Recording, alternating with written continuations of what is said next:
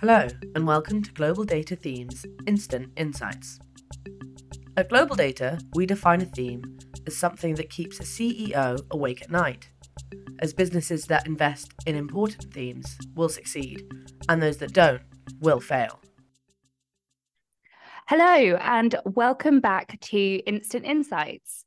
I'm Sarah Coop, and today I'll be chatting to Emma Mohr-McClune and Rob Pritchard from the tech team, and we'll be chatting about some of the key technology research drivers and predictions for 2023. Hi, Emma and Rob. Thanks a lot for coming back to Instant Insights. Hi, Sarah. Thanks for having us. Hi, how you doing? No worries at all. No, thanks a lot for coming. So let's jump straight into it. Emma, if we start with you. So could you tell us your first prediction for 2023, maybe starting with the metaverse and what you think is going to happen in this space? The metaverse, of course, it's going to be top of mind. When we were putting our 2023 research agenda, Sarah, just to give you some context, we always try and set out our shop in terms of 7 key drivers. And we always have these really fun conversations around the August timeframe. And it very quickly occurred to all of us that we cannot avoid this topic, although if you've been on some of our webinars before, you'll understand how much we've been waving this red flag. There is simply too much overpromised in this area. And next year will be, my colleague Steve Shushan has talked about the metaverse winter as a moment to kind of retreat and retool and see what happens. If Meta's share does plunge and the investors kick up a storm and want to know what he's doing with that $100 billion investment and when they'll see some kind of monetization from it, what's going to happen to the rest of the industry? And I think there's going to be a recognition that we'll see some niche players come in here, possibly on the devices front or maybe even on the solutions front, and start to propose new use cases and new alliance and ecosystem structures that we've never seen before. I think we shouldn't just assume that Apple, Android, iOS duopoly will continue. We might even need a whole new kind of operating system. And unlike 3G and 4G, the thing about 5G and next gen is that the software developers will need to understand more about how to control the latency of those networks, which means, what it means, Sarah, is that the carriers are going to have to interface with the developers in a different way. And if we do end up having a whole new operating system for the metaverse, the carriers must be involved. So that's something that we're going to be very interested in covering next year. That is, really interesting. I think it's interesting as well that you're predicting this kind of metaverse winter. I could be wrong, but I feel like the tech cycle for the metaverse has almost been quite quick, like a lot of hype and then not much substance quite quickly. But that's a really interesting point about latency and the actual kind of mechanics of what will need to happen. So if, Emma, I could have your second prediction, thinking about those 7 predictions that you've been thinking about within the tech team, what's your second one for 2023?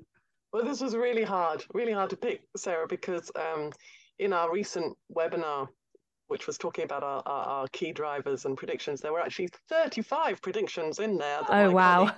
But I think I'm going to pick up on one that my colleague talked about, and he's been saying this for a while, and it's certainly true, that cloud is going to have to change. We're going to be moving into a sort of DevOps model, and we really do need the whole artificial intelligence, machine learning to kind of push the envelope on this, because the industry can't manage hybrid or multi-cloud without a more sort of dynamic, automated approach.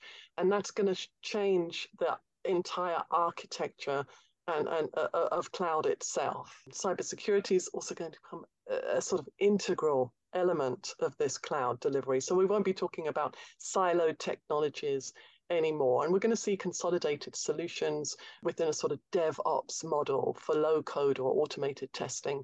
So cloud automation is another hot tip for next year. Could you explain the DevOps model in a bit more detail, if possible, for our listeners? So right now we have, if we're talking about cloud, then we're talking about essentially stuff in the internet which is being processed elsewhere, not on the premises, not on your devices. But as we start thinking about applications and securities and cybersecurity and the way it has to work together, then clouds are going to have to start working together. And the process for this is actually quite unsophisticated, even dare I say it, manual at this moment. So in order to really execute on this hybrid multi-cloud vision, we're going to have to leverage some of these machine learning technologies. And do you think that will happen in 2023, or is this, I don't know, 2 to 3 year vision? So in technology, nothing happens all at once. It's always an evolutionary cycle. Some people, depending where you sit in the industry, will say, well, hey, that's kind of already happening right now, kinda. But it's always the case when you go forward 12 months and look behind you, you realize that it's the small sort of click features, the small analytics end goals which get met, which make all the difference in terms of evolving the technology. So yes to both of those questions. Yes, it will happen in 23. And yes, it will also happen in 3 years down the line, but we'll be far further. Yeah, makes a lot of sense. Thanks a lot, Emma. And now just kind of moving on to thinking a bit about ESG and corporate responsibility. This has been a big topic of conversation and debate. And we also recently had COP27, was it? I'm pretty sure. Or was it COP28? I'm losing track. But anyway, it's 27. Thank you.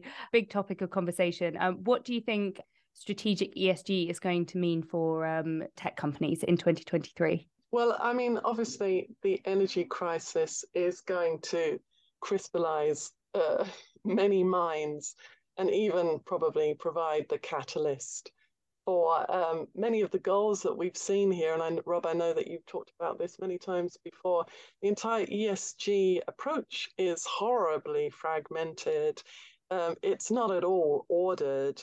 And you start to see, some big auditors really raise flags, but also regulators are raising flags as well and saying we need a more harmonized approach to all of these goal setting, all of these reporting. The solutions themselves, they do different things for different use cases, for different companies, and enterprises are reporting them in different way.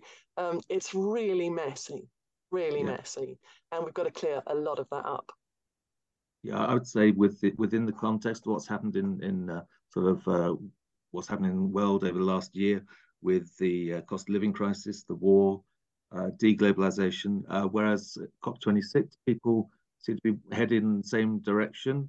It feels now that it's being fragmented and impacted by other factors. Part of it is the sort of battle between EPS and ESG. So yeah, do you look at the bottom line, or are you acting as a good corporate citizen? It's going through that. It's gone from the optimism phase to a phase of confusion and consolidation. And within the fragmentation, I'd say that various companies would be taking various approaches, whereas it was more of a consensus after COP26. Thank you very much for your insights there, both of you. It's interesting. Yeah, I think I definitely agree. Provable metrics will become very important. Definitely need an end to greenwashing in 2023. But thank you both very much for coming on. Thanks for those instant insights. And from us at Thematic Intelligence, we'll see you next time.